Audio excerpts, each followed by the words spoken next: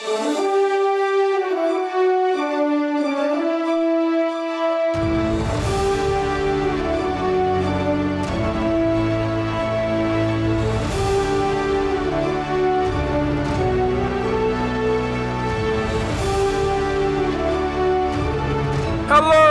and welcome back to Archives of Fabella Daily, the podcast swish and flicking its way through history in a magical world.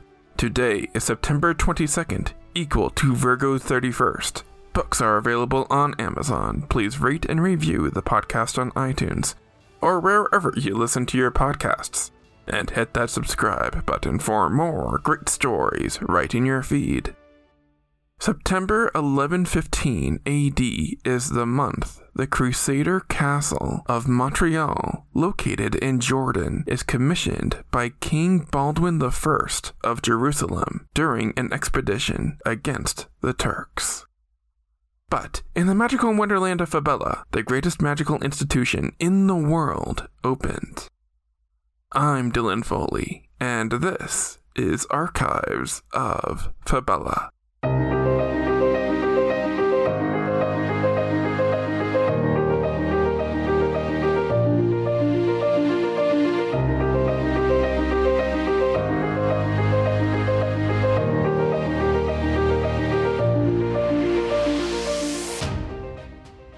Beyond our world, there is love. Beyond our world, there is war. Beyond our world, there is life. Beyond our world, there is Fabella. Virgo 31st, 4115 FY, Fabella year, equal to September 22nd, 1115 AD, Earth year.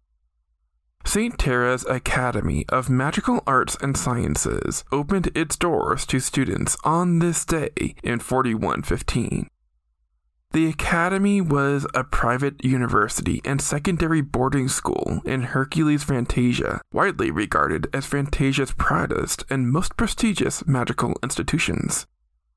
Established by St. Tara, inventor of the flying broom, the Academy welcomed wizards and witches of all ages and nationalities into its hallowed halls.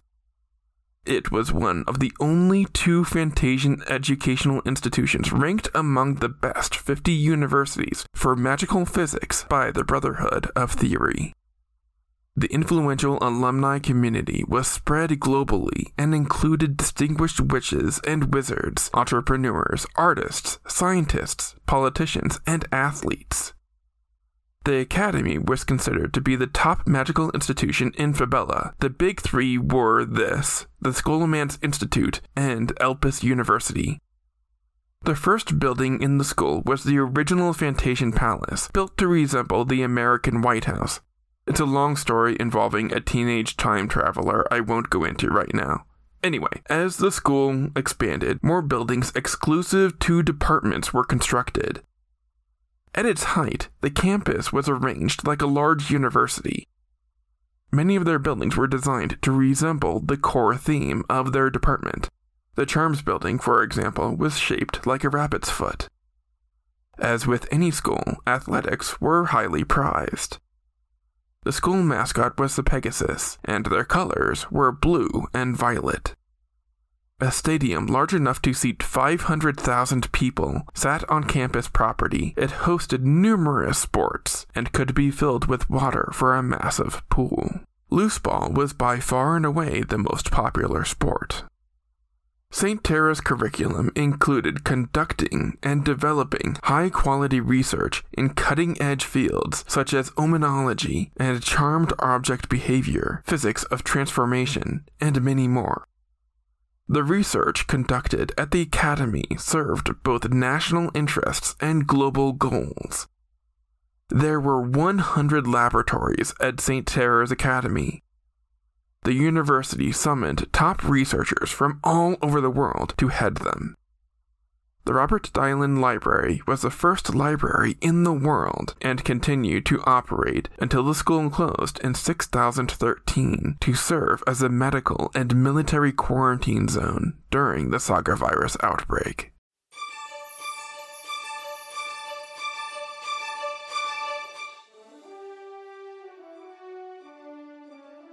That's going to do it for us today.